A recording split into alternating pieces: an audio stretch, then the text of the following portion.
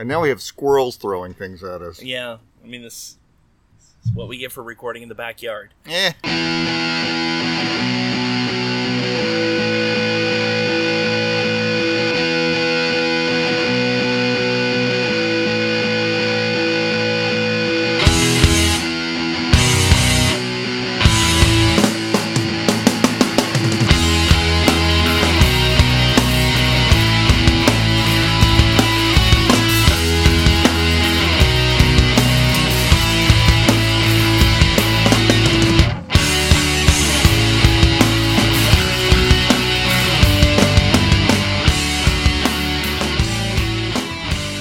And welcome to a very special outdoor edition of the Pros from Dover. My name's Matt. That's Jim. Alfresco. Welcome to the show. The Campeones Cup post-match chat. Real quick here. This is a supplemental episode of the show. We'll be back with a full episode on Monday, but we wanted to just kind of talk a little bit about the crew winning. Yeah, we got a trophy. How the hell did that happen? Well, no one cared about it. Yeah, that's fair. And two, apparently, and I hate to say this, Everyone cared about it? Well, everyone cared about it. But, well, I guess Caleb Porter cared about it enough to actually coach possibly the best game he's ever coached for us. I was surprised. I was looking at the shots on goal. I was surprised that it was as low as it was for Cruz Azul. Or shots on goal and just shots in general, because they had 16 shots, 6 shots on target. Yeah. It felt like they had more than New England did the other night.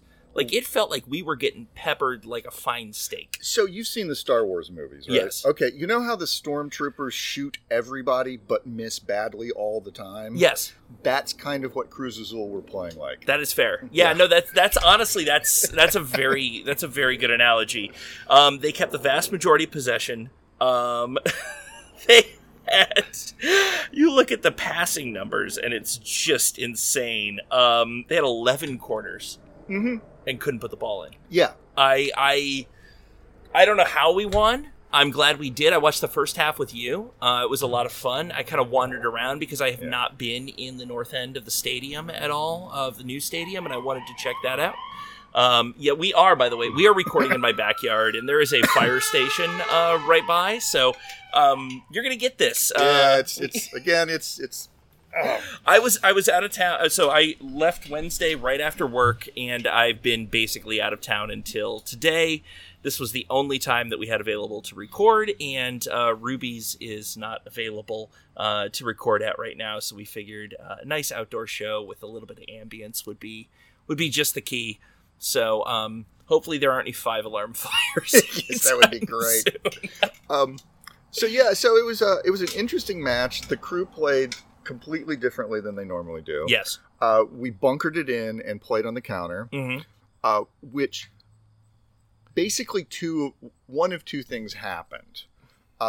Cruz Azul would pass the ball around, they would shoot and either miss, or they would shoot and we would regain possession, and then Zelarayan and Nagbe would run down the field really fast with Cruz Azul players chasing them, and then either one or the other would get fouled, and Zelarayan would try to convert the free kick, or one or the other would pass to Derek Etienne Jr., and then we would lose possession. Yeah. That's basically what happened. Yeah. So I'm just you're basically, what you're telling me is that Caleb Porter watched that episode of Ted Lasso the other day where they just bunker at the end of the game and then get the one counter and win. Right, yeah. And was just like, oh, that's a good strategy. Yeah. My most distinct memory of the game is Lucas Zelarayan running away from me very fast. Yeah. So now we have the air conditioner on. Oh, yeah. Yeah, that sounds great. That's fine. I wonder if it's mine or if it's my neighbor's. It could be both. Yeah.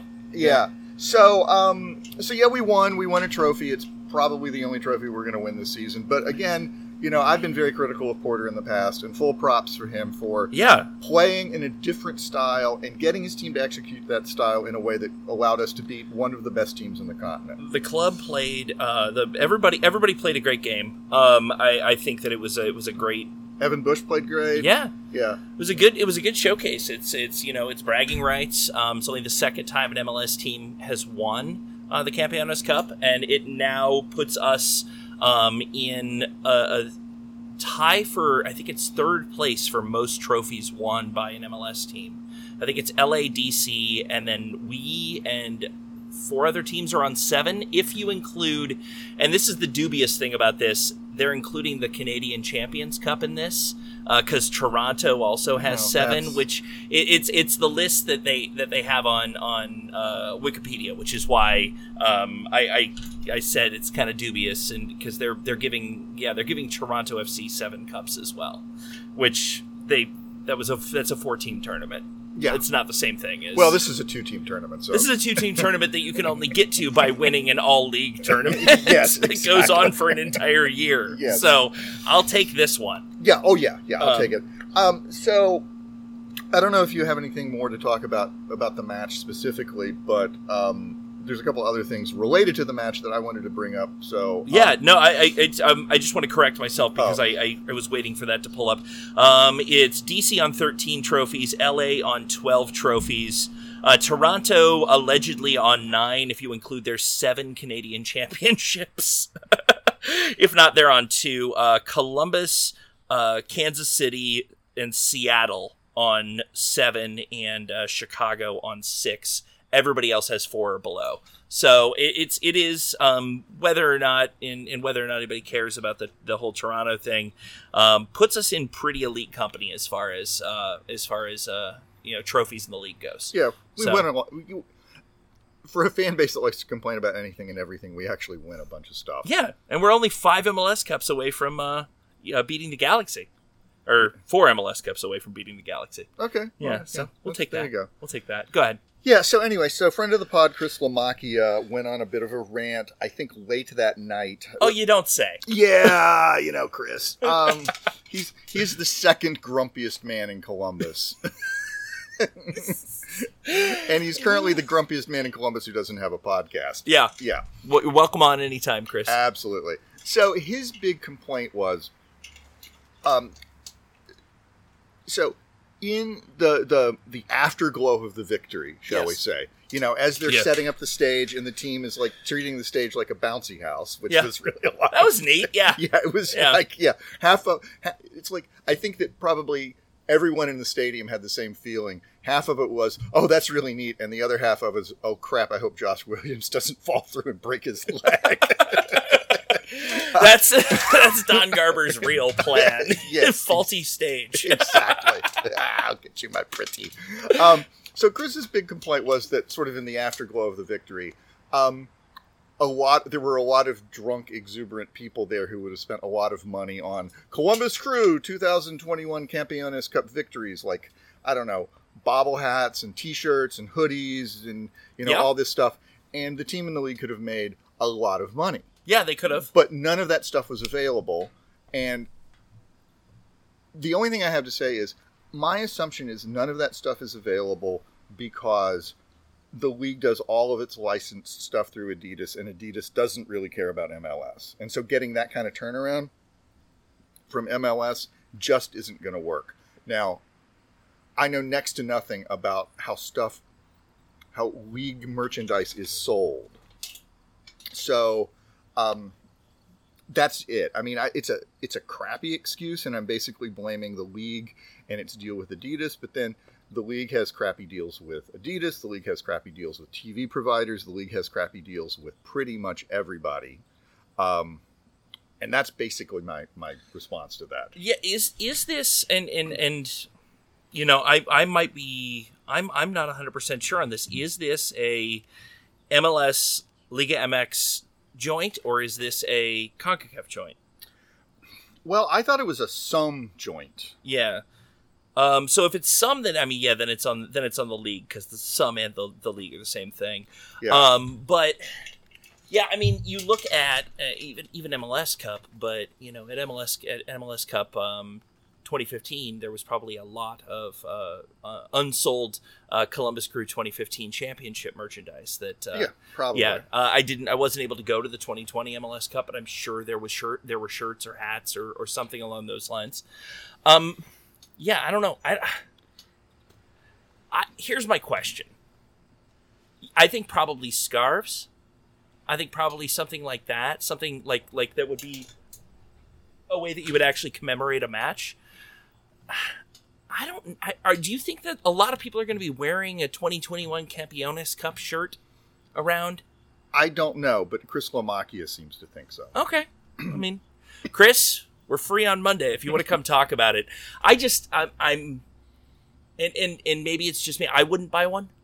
So I that probably is tainting my opinion. I might buy a commemorative scarf of the match, which I was surprised that there weren't those. Yeah, like the double scarves with the cup in the center. I'm surprised I didn't see those being sold. I saw more Cruz Azul merchandise being sold on the street. Well, this is the amazing thing. Yeah. And the other thing I wanted to bring up is, I mean, all of that shit was bootleg. Oh, yeah. Yeah. But if you didn't attend the match, basically what I'm trying to describe to you is you're walking down Nationwide Boulevard to the stadium with, hundreds and hundreds of other people, many of whom are Cruz Azul fans. And about every block or so, there's a guy sitting next to the sidewalk in the grass or whatever with a giant box of bootleg, either Cruz Azul jerseys or PSV. There's not PSG, PSG. PSG, yeah. You're right. Yeah. The PSV is a different thing. Yeah, the PS. Well, the PSV is two different things. Yeah. It's Precourt Sports Ventures, and it's also PSV Eindhoven, which is a Dutch team. Yeah. But this is really emblematic of what you get when you have a bottom up from a top down football culture. Yes. And Cruz Azul is definitely bottom up, and so you get a lot of, we'll just say, left-handed entrepreneurship. I think it's great. I do too. And you know what? I'm glad that none of those people. It doesn't seem like any of those people were harassed. No. Yeah, which is good by authority figures or anything along those lines.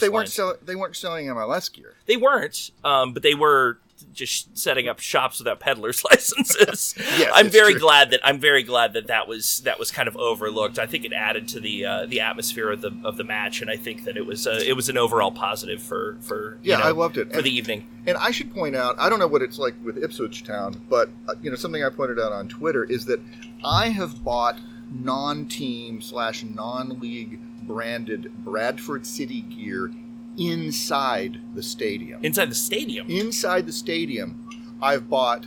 Well, okay, so there's an organization called Friends of Bradford City. Yeah. And you join it, and you get swag. Yeah, you get gear. Yeah. And if you join it there in the stadium, like in the concourse, they give you the swag there. So it's like getting a Crew Union shirt or something along those, like joining Crew Union, but they had a table inside the stadium. Similar. Yeah, it's like getting a Crew Union bar scarf or whatever. Yeah, it's like that. So to my knowledge, there's not something like that in Ipswich, but also just the way that the stadium is so segmented off, because you go into your gate and you're essentially in there's no concourse in that stadium. There's no you're not going to the merch table after you go inside. You're going to your seat. You're going to the concession stand. You're going to the bathroom. You're going to your seats. Yeah. And the merch booth is or not booth, but there are trailers outside the stadium, and then there is a very large, very nice team shop that is there's a team shop. Stadium. There's a not very large, not very nice team shop at Valley Parade. But then, it's a little bit different there. By the way, the Leicester City team shop is like the size of this block. Yeah. Yeah. Well, now. Well, I mean, I'm talking. This is when they were in the championship. Oh, that's fair. I mean, no, the Ipswich one is very big as well. So, I mean, it was bigger than. I'm trying to think of the ones that I've been to. It was bigger than It's bigger than the one at Craven Cottage. Yeah. It was bigger than. Are you saying that the price of real estate in central London might be a little pricey? might be a little pricier. Yeah. It was bigger. Well, it was bigger than. Let me think here. I'm trying to remember about the Amex. I think it was about the same size as the one that I went to at the Amex for Brighton, and it was bigger than Hearts. Yeah. It was definitely bigger than Hearts. Yeah. Hearts store is pretty small. It is. Yeah. So anyway, one last thing that just occurred to me while we were when I saw Leicester play in 2013, I went to the club shop before the match. I needed to get tickets, and then also I went to the club shop, and I bought two replica jerseys for Leicester City. I bought a 1963 long sleeve replica jersey and a 1986 short sleeve replica jersey. Yeah. How cool would it be if, for instance, LA Galaxy fans could buy that, I don't know, that weird kaleidoscope of pastel colors jersey from their first season? It would be fantastic, but the way that Major League Soccer does it is pawns it off on some random fashion brand that's paid them a lot of money to make clothing inspired by that isn't actual jerseys. Yeah. The retro collection or whatever it was, the throwback collection that they had this year, where I could spend $85 for a ringer tee that kind of looked like our first jersey. Yeah. I mean, it's and the other thing is like the closeout jerseys that they have. When you go to Europe, I think I paid £15 for a black and white Ipswich jersey when I was over there. I paid £10 for the previous year's second Brighton Hove Albion jersey. Yeah, it was not that far into the season. It was not like it was the only one left. They just discounted them a lot because they wanted them gone and they wanted people wearing them. Yeah, first time I was at Valley Parade, I bought a home Bradford City jersey and got an away one for free. Nice. Yeah. Nice. See? Deals. Merchandising. Yes. All right. We're going to roll through this. Let's not even take a break. It's fine. Because I know you got to get to the grocery store. But I want to talk about the game on Sunday against Philadelphia at 4 o'clock. First of all, I thought this game was tonight because my Google Calendar that I downloaded from the team never updated. But on Wednesday, you told me that they'd moved it to Sunday. Yes. No. But I thought that on I think Monday when we recorded the last show, I thought the game was tonight. Fair. So Philadelphia. MLS standings. This is getting tight. Pretty much everybody caught up with us as far as games played over on Wednesday when we were playing in Campeones Cup. Almost everybody else drew even with us. We are now the only teams that have games in hand on us are Philadelphia, Miami, Red Bull, and Cincinnati, which doesn't matter. We are 4 points out of fourth place in the division, and we are currently in ninth. Yes. This is a very, very tight Eastern Conference. DC United New England on 65 points. It's mathematically impossible for anybody to catch New England, at least in the East. I haven't looked at Seattle's on 51 points. It seems unlikely. It's very unlikely. I don't even think it's possible. Then you look at you've got Nashville on 46 points, DC on 40, NYCFC, Philly, Atlanta, and Orlando all on 39. Montreal on 37, just out of the playoffs. Columbus on 34. Miami on 32. Red Bulls on 31. Chicago on 27, which I don't see them getting back into the picture. And then Toronto and Cincinnati duking it out with Austin for the wooden spoon. Yes. So, really at this point, everyone from 11th up could make the playoffs. There you go. So what you're saying is this is yet another must-win game. This is another. I mean, they're all must-win games for the rest of the season. They're all. We have a tough schedule ahead of us. We have a couple of decent. We do have fortunately Chicago, but Chicago has figured out how to win, or at least figured out how to play better in the last few games. They figured out how to beat us the last game, but that was away. We play them at home, last game of the season. We've got Philadelphia this week. Philadelphia has one game in hand on us and 4 points on us, so we have to win this. Yeah. So I guess one thing to say about this game, and going back to the Campeones Cup for a minute, is that fortunately we were able not just to win 2-0, but to win 2-0 and have a convincing enough looking lead or whatever early enough that that Porter was able to sub out a lot of our important players early enough so that they weren't injured and they're going to get enough rest. Yeah. For this Montreal match. Yeah, I think that's been super important. I think it's gonna be really interesting to see how this team plays. Philadelphia, I think they're going to be taking this one real seriously. They've got Cincinnati after us, so I think it's one where you press more your players into the Columbus game, and then you can kind of pull off a little bit for Cincinnati, because then they've got Montreal, Minnesota, Nashville, Toronto, Cincinnati a second time, which shouldn't be allowed.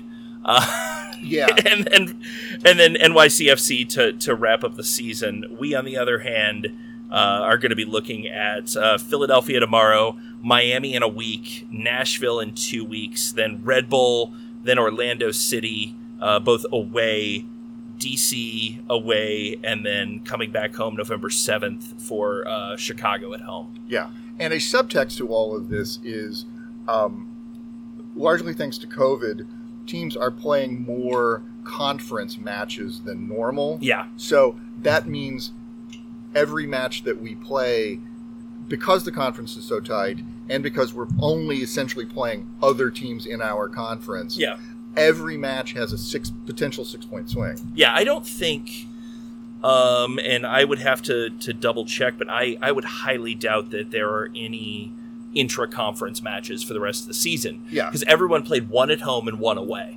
Our one at home was Seattle, our one away was Austin, and that was it. Yeah. And so that also means that we got to play Chicago 3 times this year. For some reason, we didn't play Cincinnati 3 times, which seems like a very easy cash grab for the league.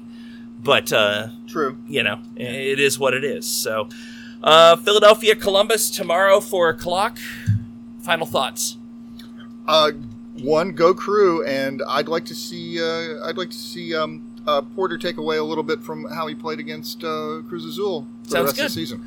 Well, for Jim Bach, my name is Matt Goschert. Thank you very much to Corporate Circus for the use of their song as our theme title and our outro music.